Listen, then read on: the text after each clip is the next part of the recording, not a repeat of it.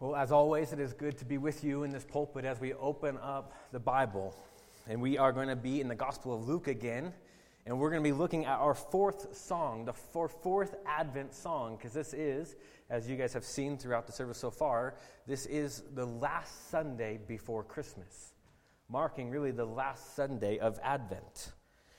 As I mentioned earlier, we are going to be doing that Christmas Eve service on Friday, and then I will have kind of a bonus song on Sunday, the 26th. But this is really our last time in the Gospel of Luke, where we have been taking these last 4 Sundays in looking at different songs, different poems, different prophecies that surround the birth of Christ, and asking, what do these have to do with us today, right, in the year 2021?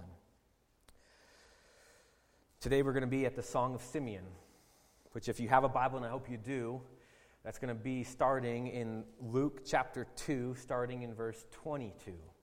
Luke chapter 2, starting in verse 22. That's going to be on page 857 if you're using one of those black pew Bibles around the room. And as you are turning there, let me ask you a question. And the question is, how do you do on waiting for something that you really, really want? Yeah, me too. Me too. Do you have a tendency to not wait well? Or maybe you're like me, and you've been described your personality as a dog on a bone. Meaning that either what you have or what you long for, you are so fixated on that it's hard for you to do anything or think about anything else. And I think this time of year, doesn't that get tested a little bit, right? Our patience, our waiting, our trusting. Maybe you are waiting to give presents to people that you love and cherish. Or maybe you're like my kids, you're just waiting to receive presents from those who you love and cherish. Maybe you're waiting for family or loved ones to come in and visit you. Maybe you're waiting to just feel better, maybe physically, emotionally. You just find yourself weary again this December. And you are waiting and enduring maybe just a tough season of life. And I say all of that because when it comes to faith, we typically don't think about waiting and how faith intertwines with waiting a whole bunch. Because waiting is actually a demonstration of faith. So when it comes to Christianity, when we actually have faith in God, we have to ask ourselves, what does that mean when it comes to waiting? And honestly, if you were to read the Bible from Genesis to Revelation, right from the first page to the last page, you would see that most of the examples of faith that you see in the Scriptures had a whole lot to do with waiting and trusting and waiting and trusting.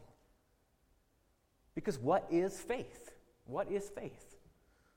Well, here is a definition that I'd like to propose to you this morning of faith. It's a faith that I think that we will see Simeon and others demonstrate in our text. But here's the definition that I want to present to you this morning. Christian faith is waiting for God to do what He has promised. Faith is waiting for God to do what He has promised. Or another way we could put it is believing that God does not lie. Believing that God is not a liar. So if He says something will come to pass, it will come to pass. That's what faith is. And I believe that we're going to see that type of faith modeled in some, but fulfilled in one person in our text this morning. But I'm going to go ahead and stop there like I normally do. I'm going to stop and I want to pray one more time.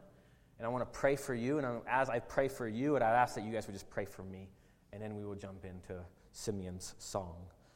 But let me just pray one more time. Well, Father, I want to just thank you before we actually read your word. Just knowing that what we are about to do and just looking at your word, with the preaching of your word, that we know, Lord, that we need you. Holy Spirit, we need you to be able to illuminate texts, to allow the text to apply deep in our hearts. Lord, I can't change anybody in here. I can't make anyone believe anything. I can't bring about any conviction in anybody's heart, but I know you can. And so we pray for that this morning. that every single one of us would be able to walk out of here just knowing and believing that, God, you have taken your word and you've applied it to our hearts. God, I also want to just pray for our kiddos this morning that are in this building, both in this room and also in our kids' classroom. God, I pray for those teachers as they just disciple the youngest minds in our church, and as they look at the same song, that they would just walk out of this building like all of us, knowing, believing, and trusting you more than when we first walked in. Jesus, it's in your mighty name I pray. Amen. Amen. All right, Luke chapter 2, starting in verse 22, and I'm going to read through verse 35. But let me go ahead and just read for us this morning. It says, "And when the time came for their purification according to the law of Moses, they brought him up to Jerusalem to present him to the Lord.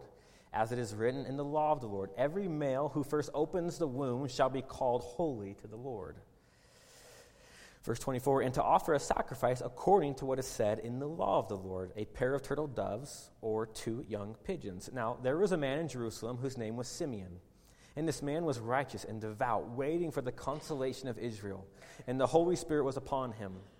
And it had been revealed to him by the Holy Spirit that he would not see death before he had seen the Lord's Christ. And he came in the Spirit into the temple, and when the parents brought in the child Jesus to do for him according to the custom of the law, he took him up in his arms and blessed God and said, 'Lord, now you are letting your servant depart in peace, according to your word. For my eyes have seen your salvation, that you have prepared in the presence of all peoples a light for revelation to Gentiles and for the glory to your people Israel.' And his father and his mother marveled at what was said about him. And Simeon blessed them and said to Mary his mother, 'Behold, this child is appointed for the fall and rising of many in Israel, and for a sign that he is opposed. And a sword will pierce through your own soul also, so that thoughts from many hearts may be revealed.'" Church, that is the word of the Lord for us this morning. Yeah, we're thankful for God's word. Now, before we actually get into the Song of Simeon, what Simeon actually says about Jesus and what he says to Mary, I want to point out the faith that we actually get to see from Mary and Joseph, though, in the verses leading up to Simeon's song, in verses 22 through 24. Because our text reads that when the time came for the purification, according to the law of Moses, Joseph and Mary brought Jesus to Jerusalem in order to present him to the Lord. Now, let me explain what that means. What is going on there? In the Mosaic Law, in the Old Testament, and specifically the book of Leviticus, God's people were instructed to take their firstborn to the temple in order to present this baby as a blessing from God himself. Because what the people of God wanted to do is they wanted to acknowledge that any baby that they had, and especially their firstborn, the reason why that child was in their arms was simply because of the mercy and provision of God. And so they wanted to present that baby and say, this baby ultimately belongs to you, Lord. This baby wouldn't be here if it wasn't for you. And even though we are going to raise this child, we want to take a moment to present him to you and thank you for the gift that he or she is. But there was a specific timing that this had to take place. You'll notice that it says, when the time came for the purification. Because when a woman gave birth, she was considered ceremonially unclean for about 40 days, where they weren't allowed to come into the temple. So even though the baby at this point had already been circumcised, they had to wait a few more weeks in order to bring this child to the temple. And when they brought the child to the temple, they were supposed to bring in a sacrifice for the burnt and sinful sacrifice of the day, basically to acknowledge that this is all because of you, Lord. Even though we were sinful, even though we've rebelled against you, we don't deserve this baby, we're going to present him even with sacrifices, with these temporary atonement for our sins. And it says in verse 23 that they actually brought young pigeons or young turtle doves. Normally, a couple would have brought a lamb. But there was actually a provision in the Old Testament that if you were poor, if you could not afford a lamb, you could bring 2 pigeons or 2 turtle doves. So what we see here is Mary and Joseph were poor, right? They were poor. They did not have a lot to their name. Remember, Mary was likely only around 15 years old at the time that Jesus was born. Joseph probably not very much older. So Jesus was born into poverty, church. But what I'd like to point out is that Mary and Joseph, despite those circumstances that surrounded their life, they did not waver in their faith in the Word of God. In the Word of God. Because imagine all of what has happened to them already, right? They had heard about Jesus through their own personal interactions with angel. Both Joseph and Mary had interactions with an angel telling them about this child to come, right? They heard about this child through Zechariah's song and prophecy, right? They heard about this child through the angels and through the testimony of the shepherds. They had some of the most miraculous experiences that any human could ever have in this world. You talk about special revelation, special communication from God himself. Mary and Joseph had it. You know, and I'm all for experiences. But you know what I notice here from Mary and Joseph? Despite they had these intense, special revelation from God, know what they never wavered in, though? Is believing and trusting in the Word of God. They never abandoned it. They never said, oh, God speaks to me in a different way. They were still tied to the very words of God himself. 4 times in this passage alone, we see them trusting and obeying the law. See, their faith was demonstrated by their waiting and trusting in the promises of God. And not just the promises that were given to them specifically, but the promises that were given to God's people universally. Showing us this morning that no matter how many experiences we have in this life, we cannot abandon the Word of God, church. We can't move past it. I pray that you would have experiences, right? That God would illuminate certain texts for you as you read the Word of God. But we always are tied to the Word of God. That's the ultimate authority. But now I want to move on to verse 25. And this is where we start to be introduced to Simeon's song. And who is Simeon? We see that he was a man in Jerusalem. Doesn't say that he was a priest. Doesn't really say much about him. Just says he was a man in Jerusalem. We don't know his occupation. But we know that he's righteous and devout. And that the Holy Spirit was upon him. And we know that he was waiting and trusting in God's promises. Waiting and trusting. And so what I want to show you first this morning is that Simeon was waiting for the consolation of Israel, it says in verse 25. Waiting for the consolation of Israel. Now, what does that mean, right? We don't typically use that terminology in that exact same way today. What does it mean to be waiting for the consolation of something? Well, think of it as, have you ever been consoled by somebody? What is going on in your life when you need to be consoled, when you are waiting for a consolation from something outside of yourself? And why did Israel need it, right? Why did Israel need to be consoled? Think of it this way. What was going on in the people of God? What was going on in humanity? That there was tears, there was weariness, that they needed to be consoled as a people, that they were done. Fatigued, emotionally, physically maybe. Let me give you an example of this in my own life. In high school, I remember there was one particular moment in my life. It was our senior week of football. I was a senior, and in case you're not familiar with that concept of senior week or senior night when it comes to sports, usually that's a certain night of the week when the seniors are basically acknowledged for this is their last season with this team, right? Because they are going to be graduating in the upcoming year. And so that senior night when you're playing sports and for football, usually what happened is you were able to walk out onto the field with your family or certain loved ones. And it's a great time. I love senior night where you get to see, who is a supporting system in that person's life. And so it was senior week for me, and senior night was coming up. But yet I was devastated. You know why I was devastated? Because the one person who had the most influence on me playing football, my dad, was not going to be able to walk me out onto the field.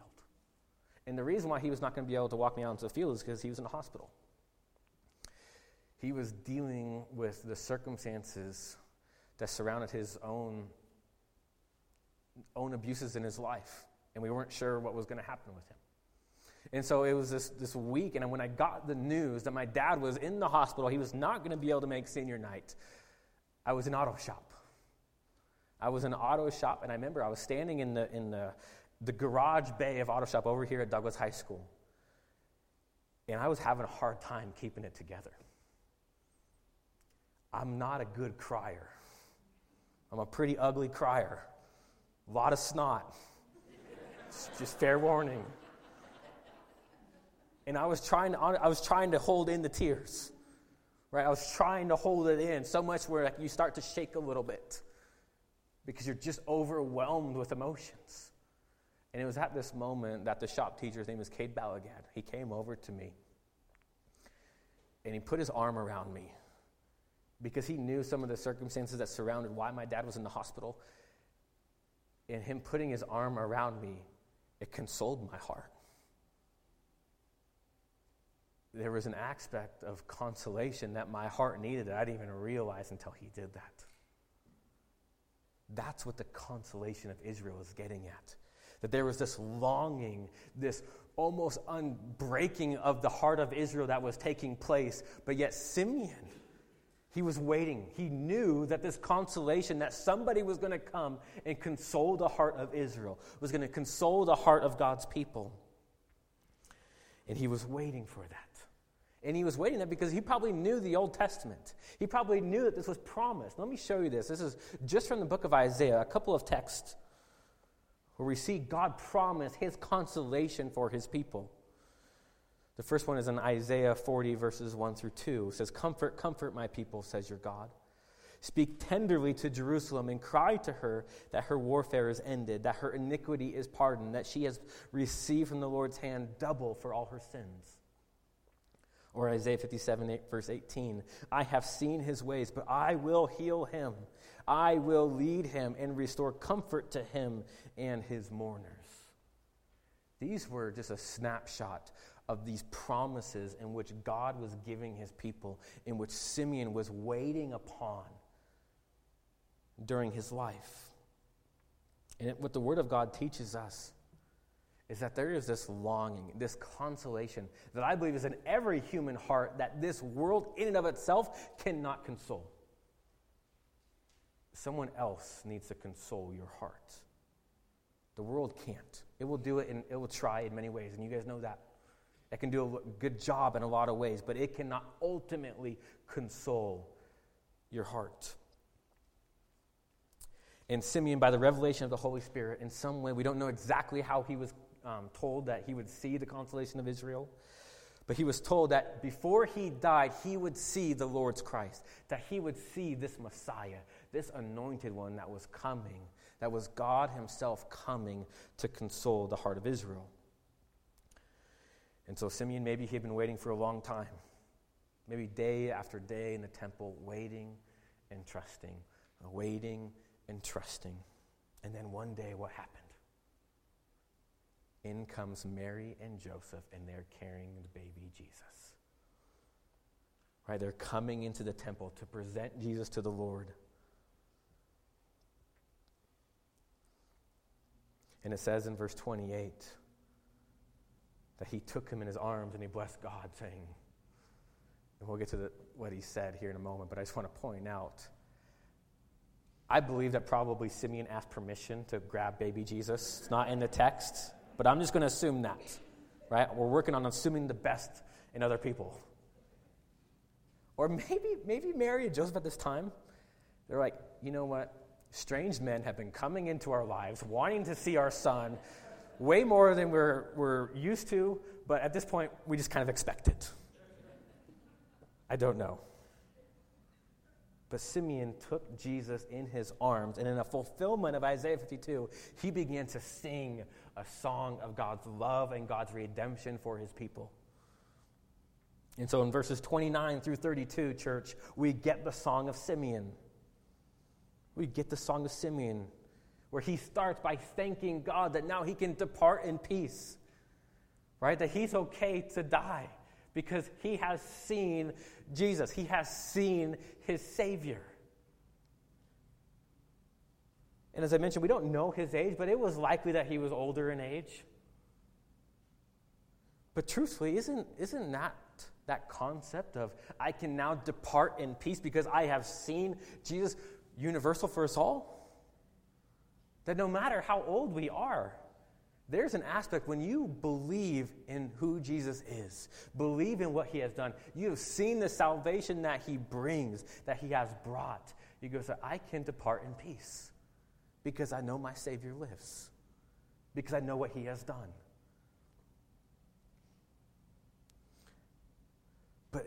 But Simeon actually goes on, and he says in verse 30, "For my eyes have seen your salvation." And here's what I want to point out, that Greek word that Luke translates here in his eyewitness testimony. And I don't know if Simeon exactly used this word or not, but it's the way that it was translated. It's not the most common Greek word for a Savior. But it actually is communicating the one that was fit to save. Fit to save. So what Simeon is saying is, I have seen the one who was fit to save. Now here's why I want to point that out to you this morning. When we behold Jesus coming, and we behold and remember that he came through what type of conception? A miraculous conception, right? That he was born a virgin birth. Here is why that is significant. That actually explains why Jesus is fit to save. Let me rewind all the way back to the garden.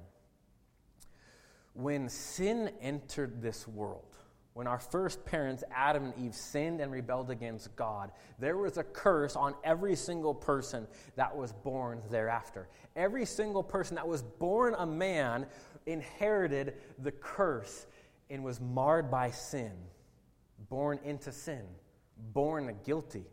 And every single person then followed that by their own sin, but they were born guilty. So the only way then for someone not to be born into sin was to not be born through man. Jesus is the only person then, church, who was not born in a man that bore the curse. The virgin birth, being born through that miraculous conception, actually teaches us that Jesus was fit for salvation, that he was not born into sin. He was born sinless, the only person to ever be so. And what did Jesus do with that sinless birth? He lived a sinless life, perfectly obeying who God is and what he's instructed his people. The only person to ever do it. I didn't do that. You guys haven't done that. But Jesus was perfect, not only when he was born, but he lived a perfect life. And what did Jesus do with that perfect life, church? He went to the cross with it. He declared himself to be a substitute, to pay the ransom for our sins on the cross, to take full atonement, not for his sins, but for our sins. Because the only exchange that could possibly be made with God is if someone sinless was being substituted for someone who was sinful. That's why Jesus was fit to be our Savior, church. And that's what Simeon is trying to communicate, is that this person, this baby, is altogether different. So when we think about the virgin birth, it's not something that we can just throw away and say, it doesn't really matter. It doesn't really matter if that actually is how it happened. What matters is what Jesus did with his life. And I would say it does matter what Jesus did with his life, but if we were to throw out the virgin birth, we would lose the Savior who was fit for our salvation. Does that make sense? And so what Simeon is getting at is that Jesus and Jesus alone was fit to be our Savior. That's why my eyes have seen your salvation. And going on in verse 32, Simeon points out that he is a light of revelation for all the people, including Gentiles, and not just for the glory of Israel. And here's why that's good news for us, is most of us in this room are Gentiles, meaning we're not Jewish. We're not Jewish. And here we're seeing Simeon say that this baby is not just for the redemption of Israel, not just for the redemption of his people that he made a covenant with in the past, but it's actually for all people that would come to him and embrace him as Lord and Savior. Absolutely remarkable that Jesus is not just a tiny Savior, but he is a global Savior. That's why when in John 3:16, which Gary read this morning in our Advent reading, that so God so loved the world that he sent his only Son, that he was coming for all people who would believe and trust in him. He doesn't lose a single soul that belongs to him, church. And in verse 33, it says that they marveled at what was said about him. Marveled once again about the grandness of this baby that they were holding. They never got tired hearing about how great Jesus was. And I pray that's the same for us. Right? When we come in and week out, and you guys are like, you kind of preach the same sermon every week. I know. It's the only sermon, it's the best news that we can announce. So I'm always going to talk about Jesus and how great he is. There's no one better to talk about.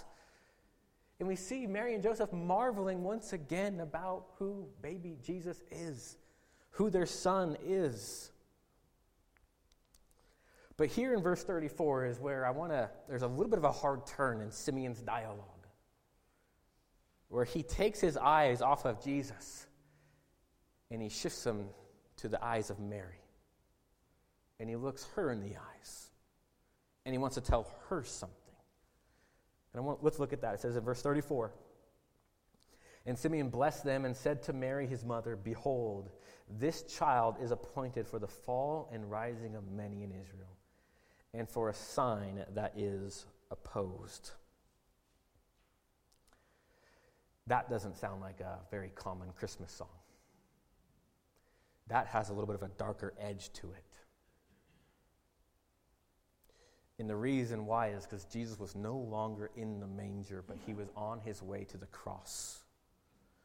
And what Simeon is pointing out is that, yes, we need to celebrate the birth of Christ, but we need to celebrate and remember where Christ went after.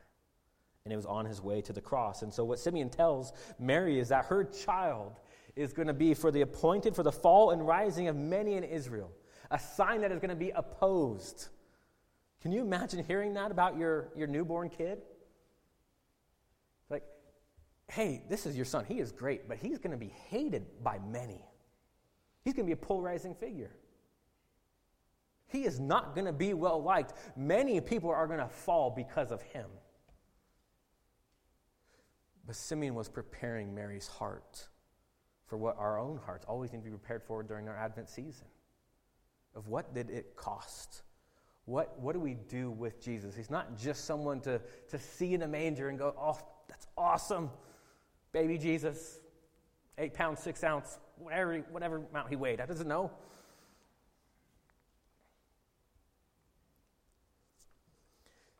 But Simeon was explaining that when it comes to Jesus, and this is true for us today, that there's only 2 options on how we deal with him. There's only 2 responses to Jesus when he's little and now. And what are those 2 responses? You either fall with him or rise with him. See, every church, or let me say it a different way, every person in every church, every person throughout the world has to make a decision about Jesus. There's only 2 teams, so to speak. Only 2 camps. Whether you are going to rise with him or you're going to fall with him. Let me start with the fall. Let me start with the bad news first. What does it mean to fall with him? It means that you can't hide what you do about Jesus. That you can't be indifferent to Jesus. It actually says at the end of our text in verse 35 that the thoughts of many hearts will be revealed. That you may be able to pretend, you may be able to trick people in your life on what you believe about Jesus, But you will not be able to trick God. You can't trick him. So every single person has to make a decision on what do they actually believe about Jesus. What are you going to do with him? Because if you are neutral to him, say, God, it doesn't really matter. That's actually choosing. That's choosing to reject him. You can't just say that he's just maybe a good moral religious figure that works for some and not for others. That's not an option that the Word of God gives us. We either rise with him or fall with him. So to reject him, either actively or passively, means to fall into death. Spiritual death now, eternal death to come. Only two options. Truth be told, many people have rejected Christ throughout the history of the world, even today. I pray not in this room. Everybody has to make a decision what they are going to do about Jesus. Is he Lord and Savior now, or is he just a coming judge to judge you later? Every single person has to make a decision about Jesus. That's why Jesus, with his own disciples, do you remember what he asked them? Who do you say that I am? His own disciples, those that were closest, right, who did the most Christian things before they were even Christian, had to make a decision on who is Jesus. Jesus asked them, who do you say that I am? Who do you say that I am? We all have to make a decision about who Christ is and what that means. It's the most important question in all of human history, then and now. But the second option is to rise with him. And here's the good news, church. The second option is, if you have embraced Christ, if you have understood who he is, if you understood why he went to the cross, if you understood that it mattered to you, the Bible's promise is that you are going to rise with him. Now, that word rise, when it's anywhere else it's actually used in the New Testament, it means resurrection. It means resurrection. So when Jesus said that you will, or when Simeon said that you will rise with him, he's saying that you will resurrect with him. Right? A foreshadow of what will come to every single person who has believed and trusted in Christ. That when Jesus rose from the grave, right, so we celebrate on Easter morning, we know that that was a promise, a foreshadow of what was to come for every single person who belongs to him. That we will one day rise with him as well. So the question that is, I think, very obvious, where do we stand? Where do we stand on that individually? Right? The line into heaven is single file, if you will. We all have to make a decision. Does Jesus stand as the cornerstone of your life in which everything is built upon? Or is he the stumbling block that you trip over as you pursue something else? Maybe yourself in being God and Savior rather than the one who is. And I believe what Simeon has predicted has come true. We see that every single day, don't we? Maybe for some of us, we've been battling with that for a long time, asking, who do I say that Jesus is? And that you are coming to this reckoning within your own soul that says, I have to do something with Jesus. I've been playing this game for long enough in my life. Maybe I've been in and out of church. Right? Maybe I've been in church for a long time, but if I'm truthful with myself and I'm truthful with God, I'm not quite sure where I'm at. Today is the day, church. Make a decision. Make a decision. And if you need help making that decision, or maybe understanding the implications of one way or the other, I'd be happy to talk to you about it. I'd be happy to. There's no shame in that. Jesus himself said to follow me is to come and die. Now, what does that mean? It means that only true life will actually be found in him. And so to die to self, to die to anything else is actually gain. But let me one more time let's look at the word. Look at verse 35. I want to show you one more prophecy, one more thing that Simeon points out to Mary that I think is a lot of significance for us this morning. It says in verse 35, and a sword will pierce through your own soul also, so that thoughts from many hearts may be revealed. Now, I don't know about you, but when I think about this whole scene, and just because it's my job and I've been preparing for this Sunday, I've been thinking about this whole scene with Simeon grabbing Jesus and singing to him. And because I have, in many ways, been vastly affected by Disney movies, I think about The Lion King. Do you remember at the beginning of The Lion King when baby Simba is born, and Rafiki goes and grabs baby Jesus, and he takes him out, and he presents him to all of the kingdom. Behold your future king, right? And then all of the animal kingdom bows in submission to him. I think about that. Like, that's what this should have been like. But it's not, right? There's no indication that there was this crowd that gathered around, that all of a sudden people from every tribe and every language began to bow their knee to Christ, that he wasn't lifted up for all to see. We have no indication of that in this text, but you know what, church? That did happen. It happened on the cross. That baby Jesus, when he grew up, right, and he lived a life we couldn't live, and he went to the Roman cross, he was lifted up, right? He was presented as the King of Kings for all to see.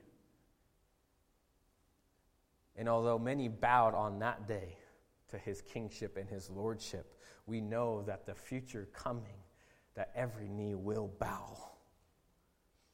And so what Simeon is pointing out is, I may not be lifting up your baby in the way that he should be lifted up today for all people, but your son, Mary, will be lifted up one day. And he is going to be held by everyone on that day. But on that day, it's going to be incredibly difficult. Incredibly difficult, because what does it say? A sword will pierce your own soul. What happened to Jesus on the cross after he yelled out, "It is finished," right? When he fully bore the wrath of God for all people, past, present, and future, that would believe and trust in him, and he breathed his last, said, "It is finished." Do you remember what the centurion did after that? He pierced his heart with a long spear, which is how this also could be translated. This word sword means a long sword or a spear. And although Mary didn't feel the tip of the steel piercing her heart, she was there. She was watching this happen. And you can better believe that she felt it in her soul that day. In the same way, if you have kids and you've ever seen them get hurt, if you've ever seen them have pain on their face, you feel that same pain in the depths of who you are. And that's what Simeon is saying. Mary, you have to prepare yourself that your son is going to grow, and it's going to cost him everything. Because as we walk through Advent, right, as we embrace Christmas Eve and we sing those songs, and we're going to look at Moses' song out of Revelation on the 26th, one thing that we cannot forget, church, is that the love of God that was demonstrated on the cross, that Simeon is talking about in his own song, it was not a cheap love.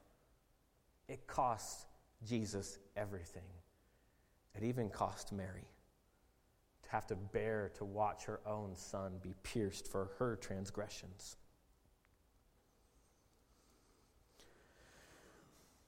And so to end our time, I want to just point out, do you remember who gave this song to Simeon? The Holy Spirit did. The Holy Spirit did. Meaning that this song in which Simeon is talking about, right, this cross that was coming, this was the plan of redemption from the beginning. Right? The Holy Spirit wasn't making an audible at this point. Right? He was saying, this is the plan, Simeon. I need you to know the plan of redemption. I need you to know what God is up to. That God is always fulfilling his promises to those who are trusting in him. Because remember, going back to the very beginning, what is faith, church? Faith is trusting in the promises of God. So you might feel this morning that you're not flying high by belonging to Jesus. Right? There might be aspects of your own heart that says, I am weary. There's a lot of sin in my life. There's a lot of strife in my life. There's a lot of suffering in my life, but let me encourage you this morning, just as Simeon was encouraged by hearing from the Holy Spirit, that God does not lie. And so when he says that those who believe in him will rise with him, will resurrect with him, that is a promise that we're still waiting on, isn't it? That's a promise that we can walk out of here beholding and remember. That's a promise that when we look at that manger scene, we can go, there's the one I'm going to rise with. There's the one that went where I could not go. There's the one that I get to behold once again, knowing that that baby does not lie.